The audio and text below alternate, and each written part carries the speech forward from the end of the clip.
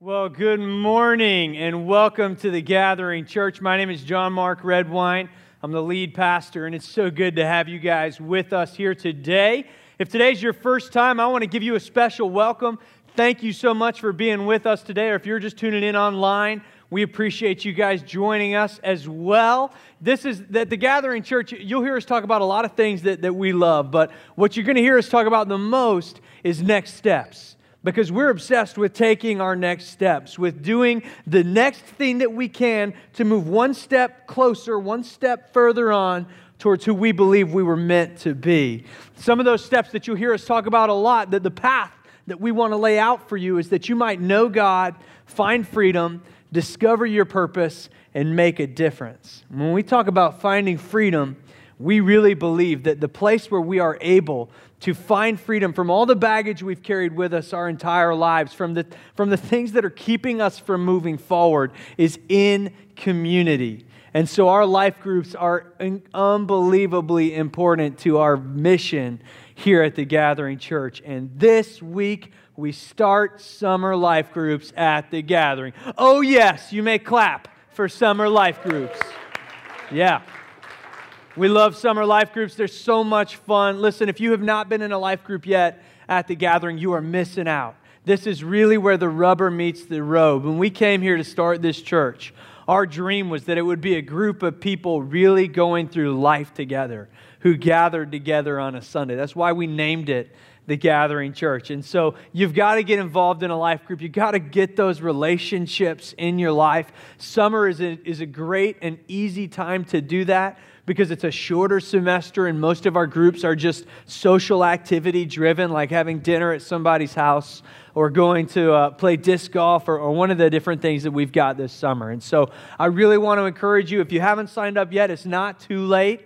After service today, you can go right through those doors and talk to our volunteer at the Connect Center, and they will get you plugged in a life group, ready to have fun this week. We're excited about that. Well, today we are continuing our Something's Brewing series. Something's Brewing. This is a series that we do something similar to this each summer here at the Gathering Church. This is a series where we're going to look at the beer making process and see what kind of biblical truths we can pull out of it. Now, we are in Asheville.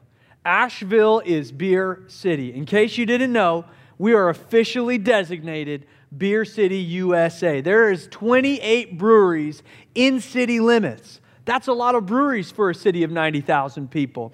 And so since it's so deeply a part of our culture as a church, we want to kind of take a step back and look at it each summer and see what we can learn from this process. Now, drinking and Christianity have always been interesting bedfellows. I grew up Southern Baptist and never thought I would ever say the word beer on stage.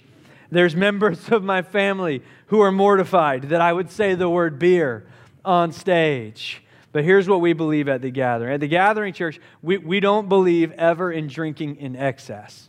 We believe that when you drink in excess, when you binge drink, when you drink as a coping mechanism, and anything that leads to drunkenness, that it leads to mistakes being made.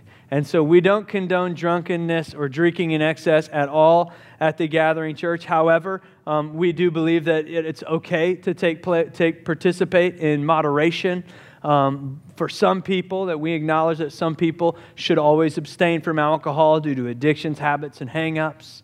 But that for some of us, it's okay to take part in moderation. And so we want to be a part of our culture here in our city and really look at this process a little bit over the next few weeks. If you have questions about that or concerns, you can always talk to us after service about that or send me an email.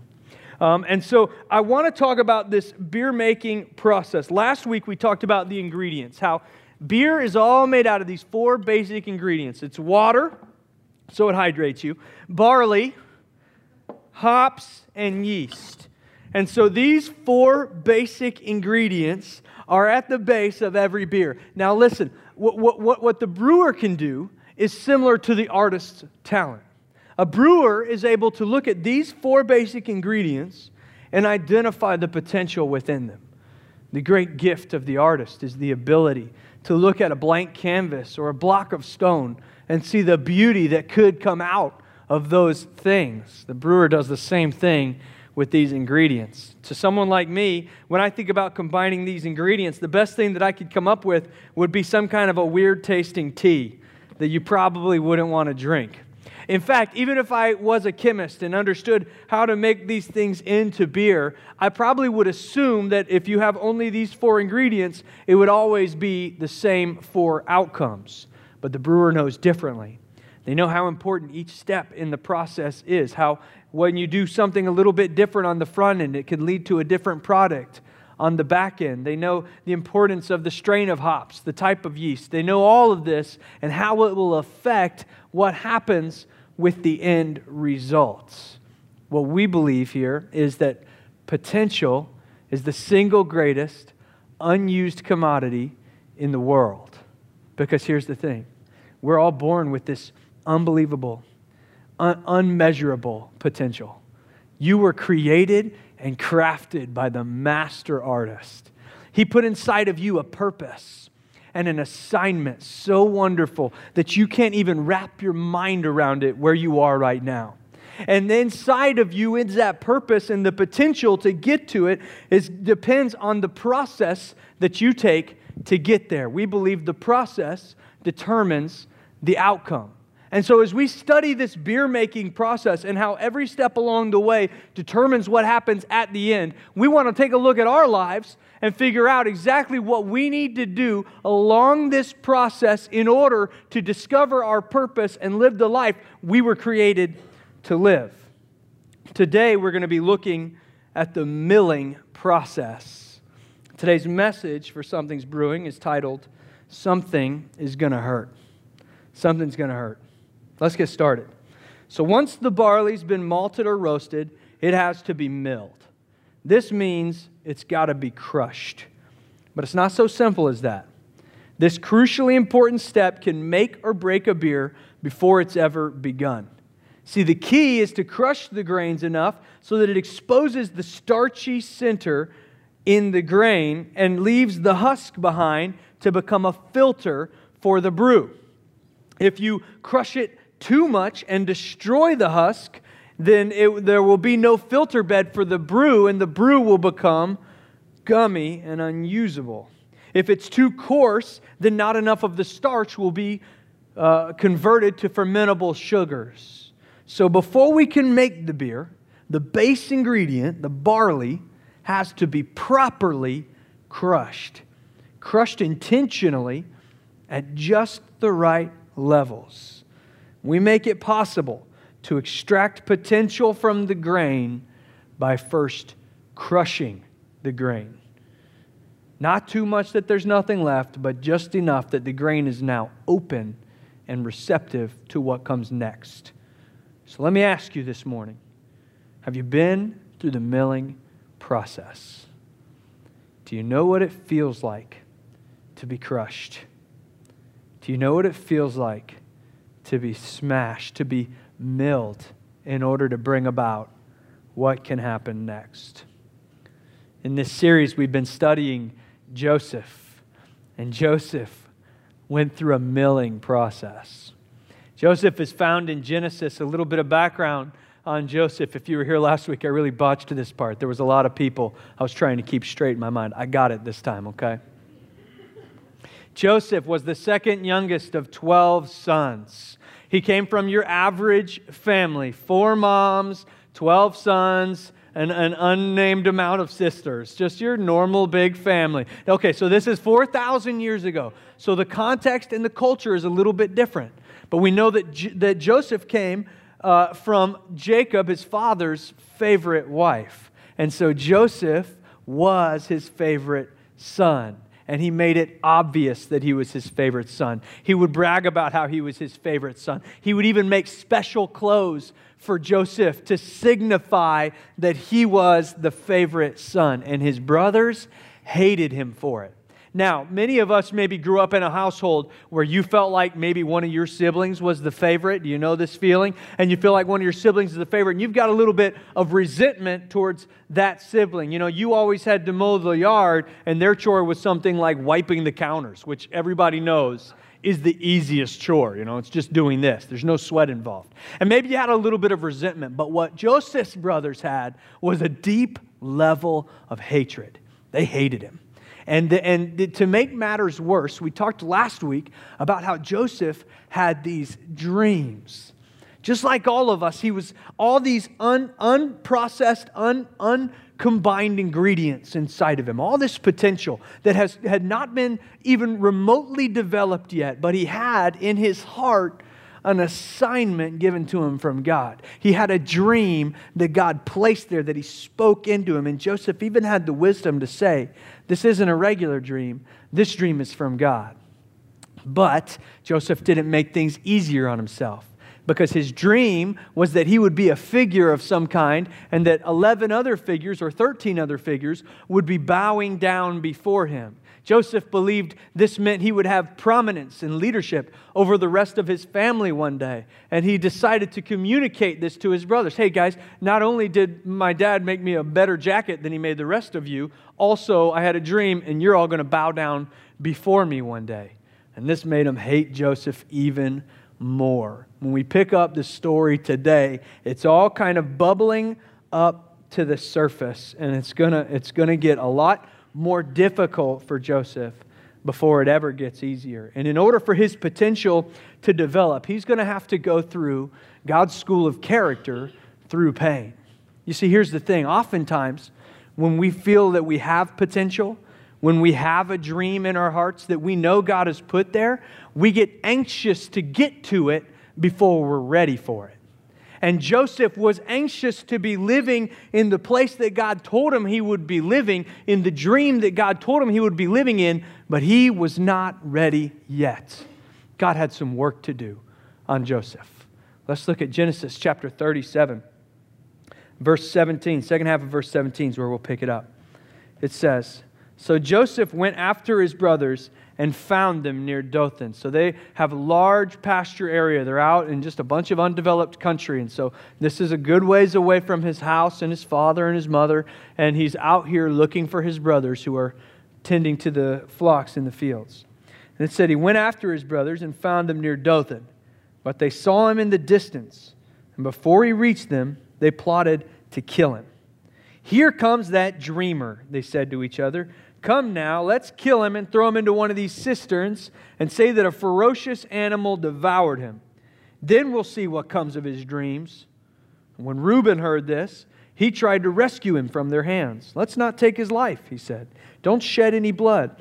Throw him into this cistern here in the wilderness, but don't lay a hand on him. Reuben said this to rescue him from them and take him back to his father. So when Joseph came to his brothers, they stripped him of his robe, the ornate robe he was wearing, and they took him and threw him in the cistern.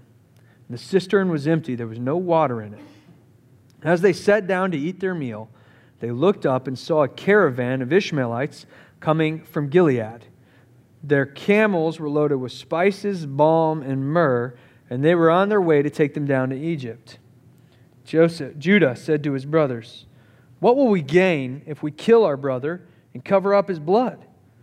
Come, let's sell him to the Ishmaelites and not lay our hands on him. After all, he is our brother, our own flesh and blood. Judah's being very reasonable and kind here. This is my brother. I don't want to kill him. Let's sell him into slavery, guys. Come on, have a heart. It's much better. So, when the Midianite merchants came by, his brothers pulled Joseph up out of the cistern and sold him for 20 shekels of silver to the Ishmaelites, who took him to Egypt. After this, they took the coat they'd taken from Joseph, his coat of many colors, his beautiful jacket his dad made. They tore it up. They put some goat's blood on it. They took it back to his parents and told him he'd been killed. His father was bereaved, absolutely traumatized, destroyed. And Joseph's life would never be the same again. So let's talk about this for a minute. I know that when you're reading a story sometimes that's thousands of years old, 4,000 years old in this case, it can be hard to relate it to your life. Odds are your family, and as much sibling rivalry as you may have had, never beat you up and threw you into a well and then sold you into slavery. That's probably not been an experience you've had. However, maybe you know what it feels like to expect your life to go in one direction and one day have it violently turn in a different direction. Maybe you know what it feels like to feel like you're completely out of control of what happens next.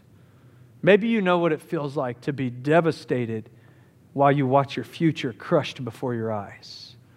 That's what Joseph was going through. That's how he felt. The emotion, the turmoil, the pain deep inside, that literal physical pain you get at the center of your body when you feel like nothing good could come of this. Joseph was going through the milling process.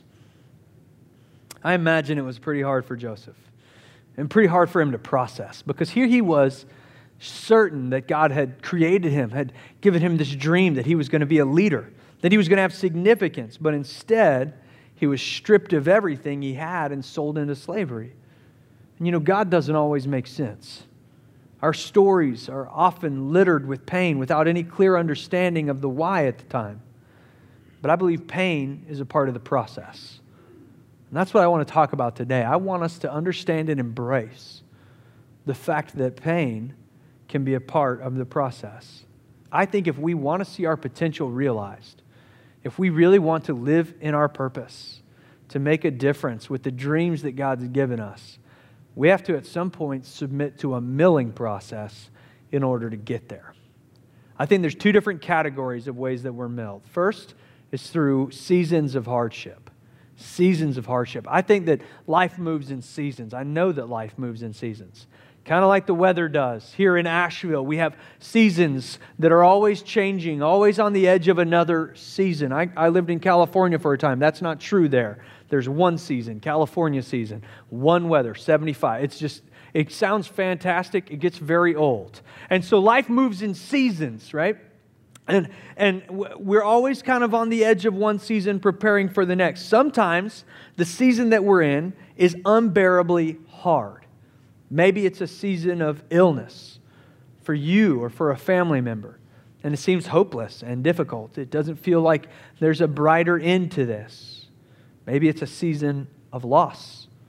A close relationship that you thought would always be there just isn't anymore, and you're not sure what to hold on to.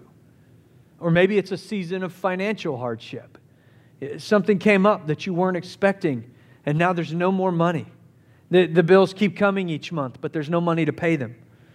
Maybe it's a season of paying for your mistakes.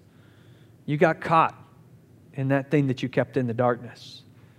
And that thing that you kept in the darkness has just been dragged into the light. And now you're wrapped up in the consequences, and it doesn't feel like it's ever going to get any better. And these seasons of hardship that we go through dominate our perspective. They're the only thing we can see or imagine. They keep us awake at night.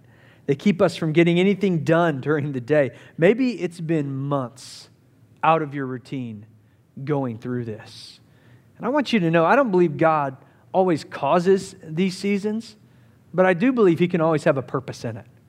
I do believe that He can always teach us something through it. And through these seasons that don't make sense, that don't seem fair, that don't seem like they're the life you should be living or the life that you deserve, through these seasons, God is ready to start stripping away the things that are keeping us from our potential so that it can become a filter for what He's going to do next. Second thing that I think happens is personal disappointment. Personal disappointment leads us into a milling season. This is when you're certain your life should be in one place and it's somewhere else entirely. You thought you should be going in one direction, but now you're heading in the opposite direction. Maybe for you, your life just isn't where you thought it should be. Nothing's working out.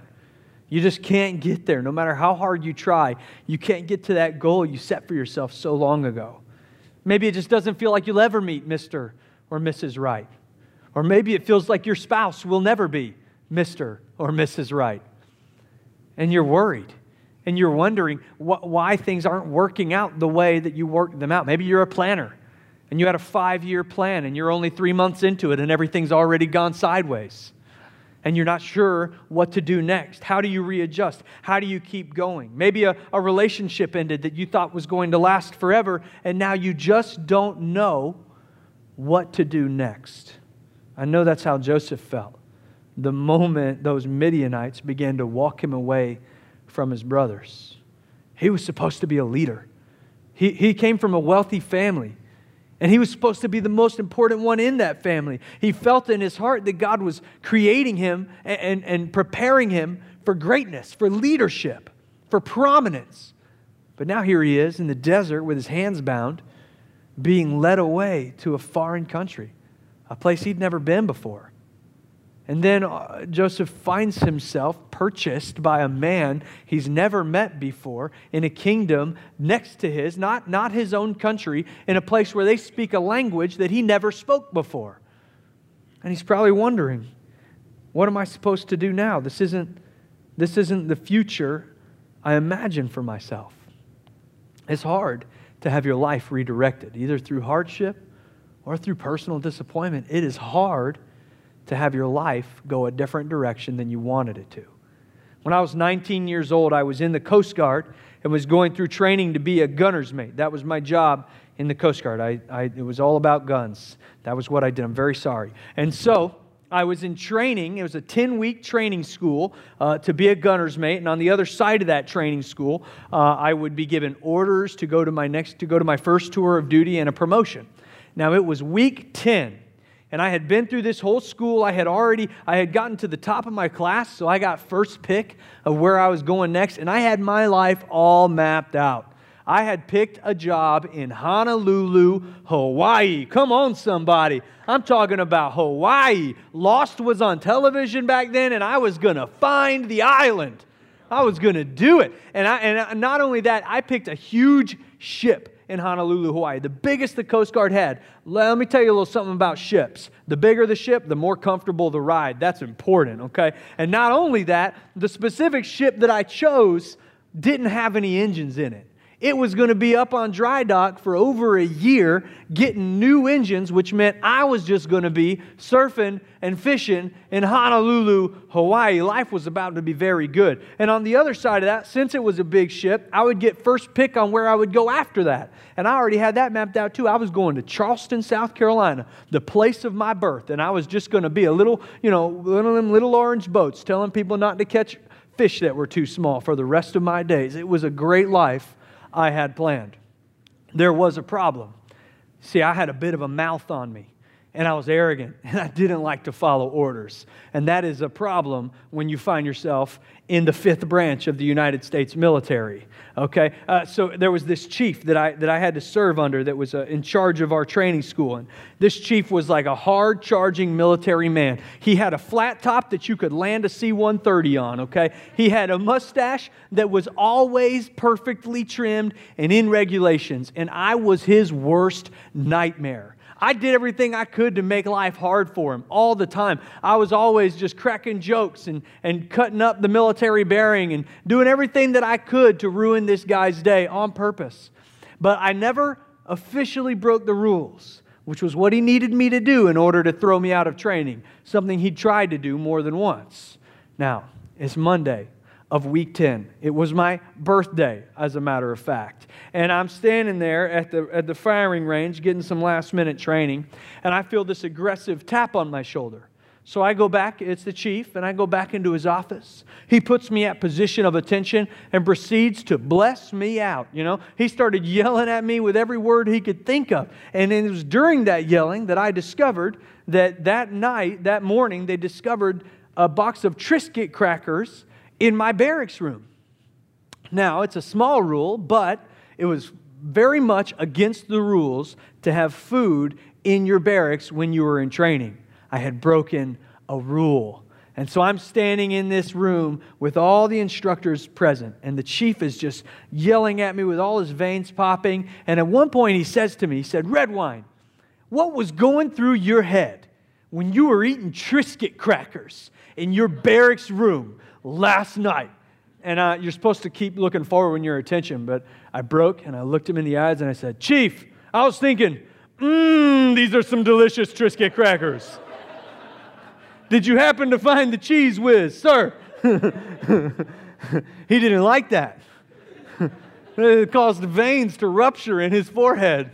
And so it was one of those only time, you always walk away from a conversation thinking, man, I should have said this. I didn't think that day. I thought, man, I shouldn't have said that.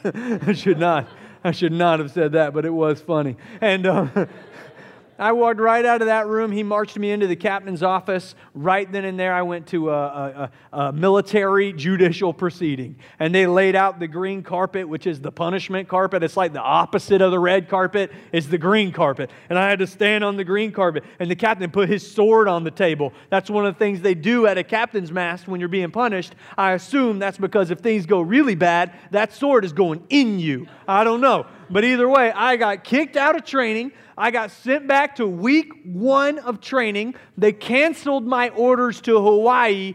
Gone. Future gone, because I decided to open my mouth at the wrong time. But not even that, because of a pattern of behavior that I had the entire time I was in the Coast Guard up to that point, which was not good, which was arrogant, which was unkind, which was not a heart of a servant. And because of it, I was kicked out of training. I had to spend 6 weeks getting up at 4 a.m. with an orange vest on, picking up trash on base. And then I had to start training from the first day, go all the way through it again. And then my orders in the second class were to a very small boat, means rough ride, in Florida, which is definitely not Hawaii. That's like a poor man's Hawaii, okay? And then, sorry guys, I know. I like Florida too, but still. And I had to go to Florida.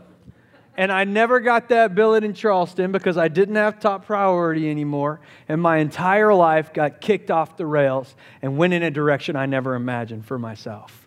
And so I know what it feels like to have your life kick off the rails and start going the wrong way. It's uncomfortable. You start questioning everything. You're mad at the world. You're mad at yourself if it was your fault.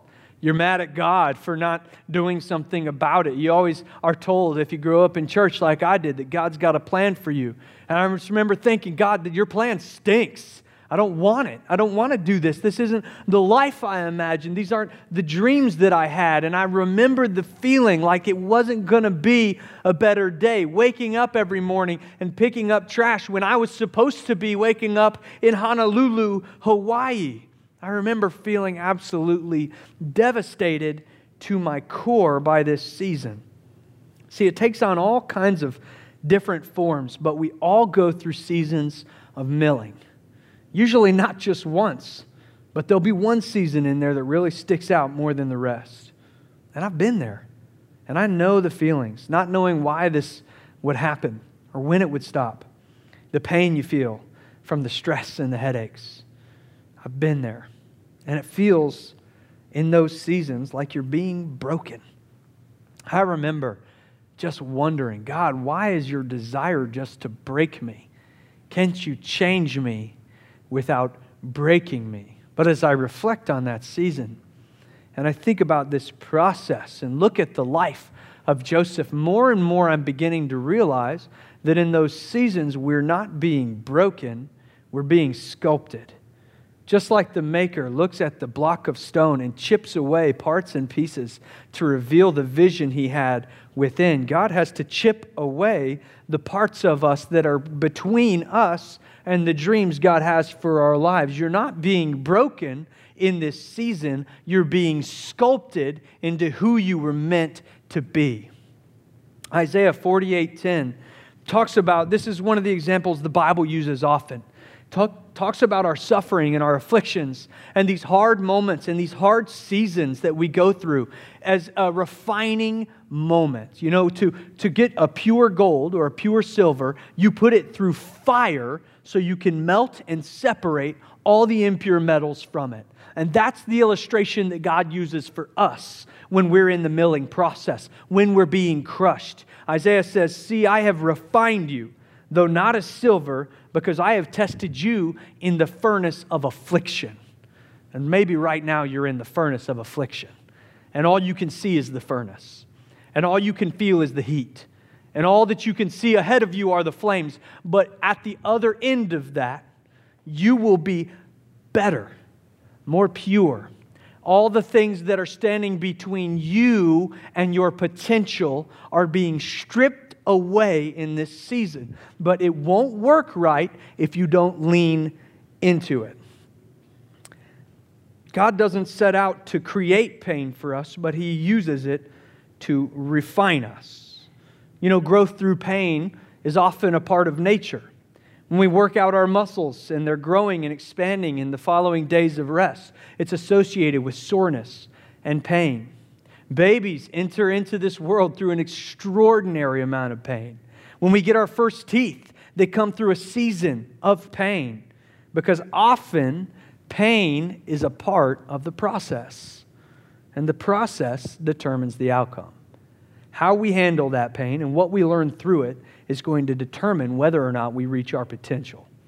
You see, Joseph really was destined for great things, but he had some things in the way that had to be dealt with first. Best I can figure, by looking at his story of Joseph as a young man, was that he had some pride standing between him and the leadership that God saw in him. And God was going to use this pain to teach Joseph humility and staying power and what it meant to have faith. For me, it was arrogance. This experience of military discipline was only my first. And it was a predecessor for a far more serious experience that would teach me that my arrogance was something that needed to be stripped away. I had to learn how to be humble and wise, how to use my ability of influence for good, not for evil. And the path that I was set on through that hardship, that season that I didn't want, that mistake that I had made, that horrible future that I had created, led me to a relationship with Jesus. It was the events and the places and the people that followed in Florida on that small ship that led to me receiving Jesus in the middle of that ship, in the middle of the Caribbean Sea one day. I just want you to know that even if the path you're on doesn't look like the path that you believe is right for you, that God can take you where you're supposed to go through it. But you've got to lean into the process. You've got to allow yourself to be milled. You've got to be crushed and opened so it can be a filter for what God's going to do next. So let me give you a few things that we can do if we're going through the milling to keep in mind as we go through it. First is this: I would encourage you to take inventory. To stop for a moment and take inventory. What is getting in the way of your potential? And how can your season of crushing or of milling and pain help to break that thing away? Maybe you feel like you've got the potential to start a business or to make your dreams profitable. But right now you're broke, really broke. So broke, it hurts broke. And you need money to reach that potential, but you just don't have any. Maybe in this season, God is teaching you that if you're faithful with a little, you'll be faithful with a lot. When you lead with more, you'll be faithful with more. Maybe you struggle with pride or dishonesty, or you have things that you do in secret that are damaging your character from the inside out. Maybe one of those things came to light, and it's resulted in a very difficult season for you. But it's teaching you the value of integrity, of doing in secret the same things you would do in the light.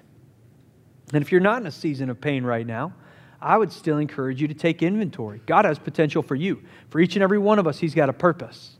And as we think about discovering our purpose and getting to the place that God has created us to be, there still may be something in the way. There may be something between you and the potential you have. You may need to stop, take inventory, and decide if there's anything that you need to be milling right now.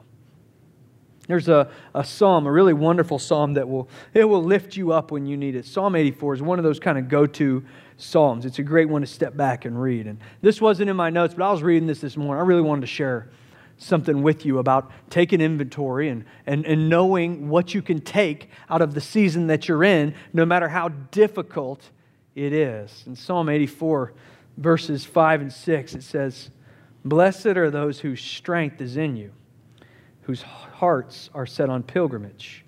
As they pass through the valley of Baca, they make it a place of springs."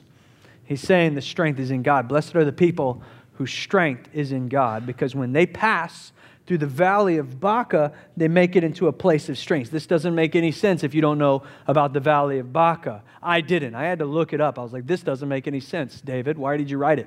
Baca is a Hebrew word which means weeping.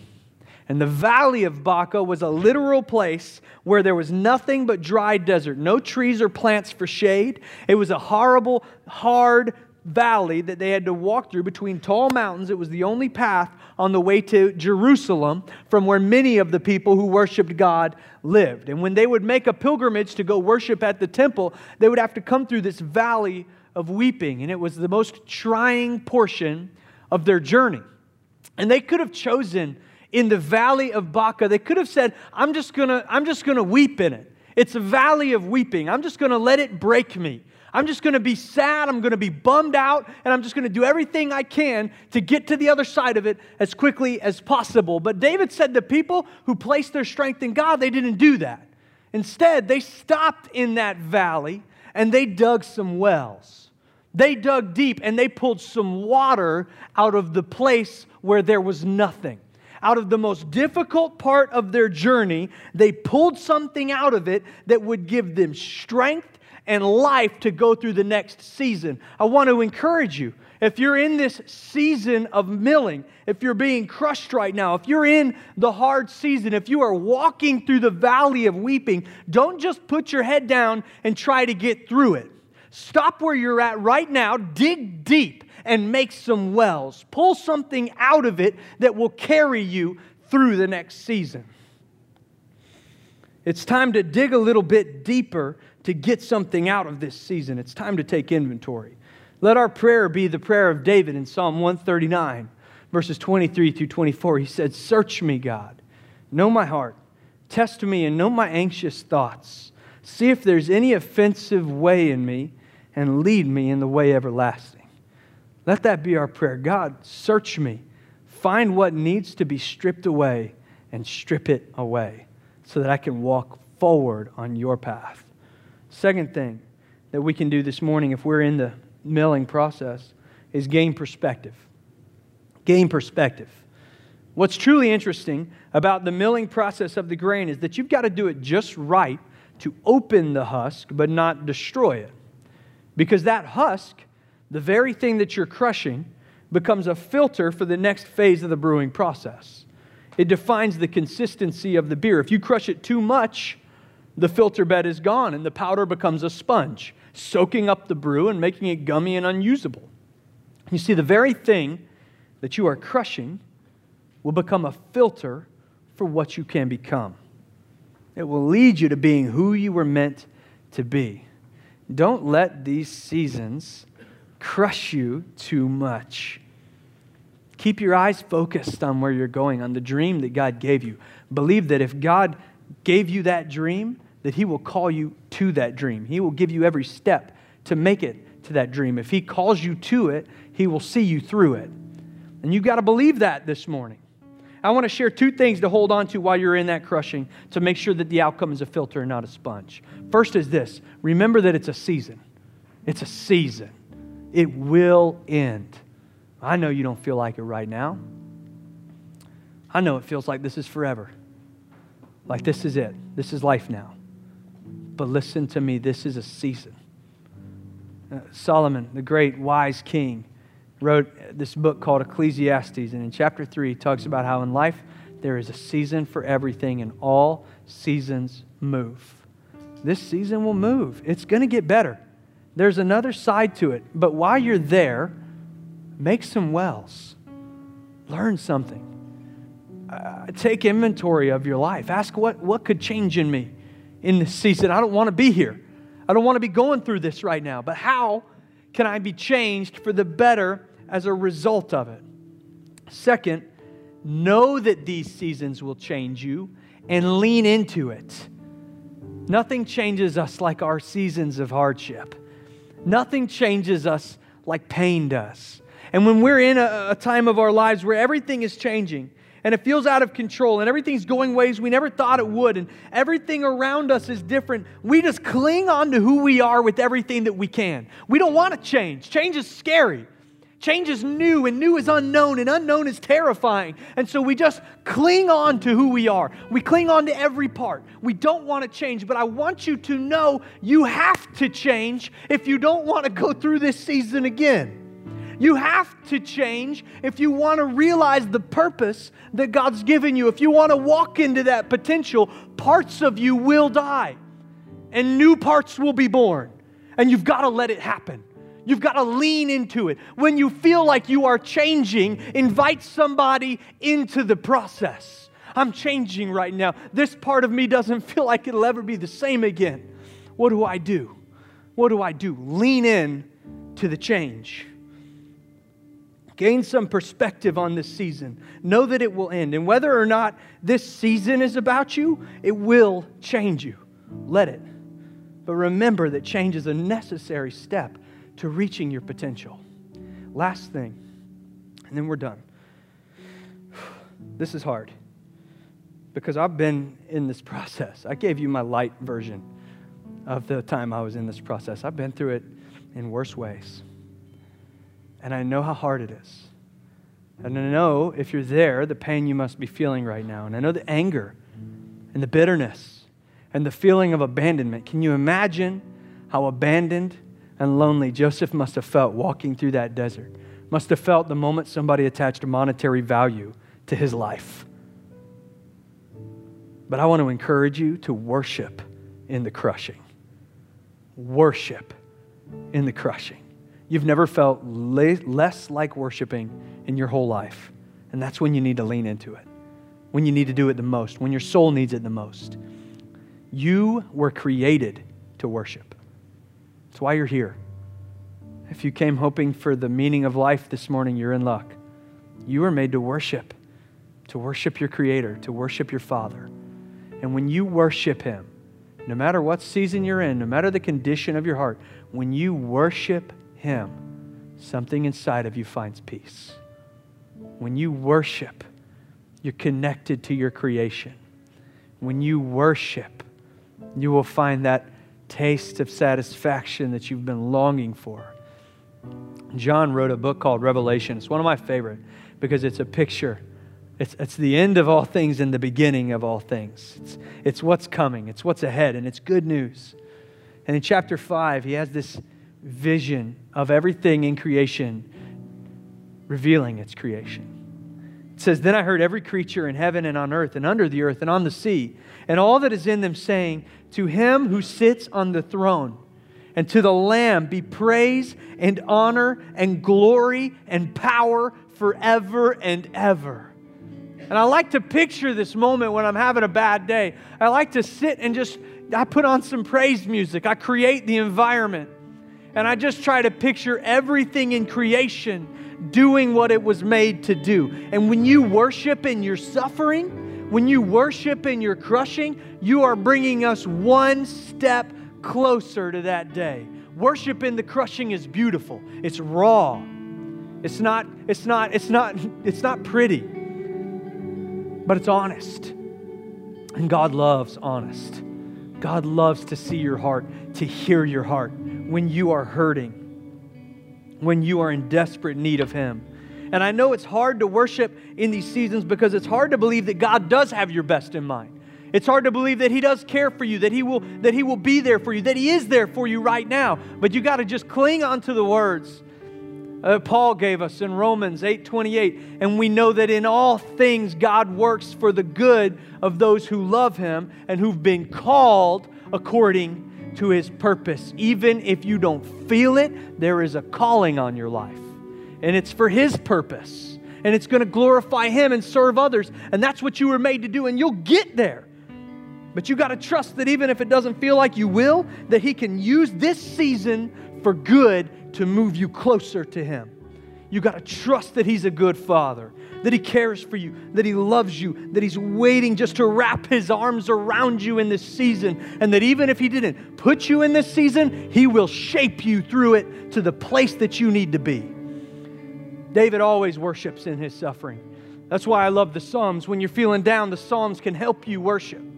Psalms 22 is one of my favorite ways to worship when I am feeling crushed. Let's look at it together as we close this morning. Psalm 22 says, my God, why have you forsaken me? Why are you so far from saving me, so far from my cries of anguish? My God, I cry out by day, but you do not answer. And by night I find no rest. I can't sleep, God. But yet you are enthroned as the Holy One. You are the one that Israel praises. In you our ancestors put their trust. They trust you and you delivered them. To you they cried out and were saved. And in you they trusted and were not put to shame. In verse 22 he says, I will declare your name to my people. And in the assembly I will praise you. That's what worship looks like. It's honest. It's real. God can take your pain. God can take your doubts. He can take them, but worship Him in the crushing. And you will get to the other side. Worship Him even when it feels like the world is caving. Worship God and believe there's something on the other side of this. Worship God because His Word says in Psalm 37:23, the steps of a good man are ordered of the Lord. And if the steps of a great man, of Jesus, led Him to the cross, you can bet your steps will lead you to suffering.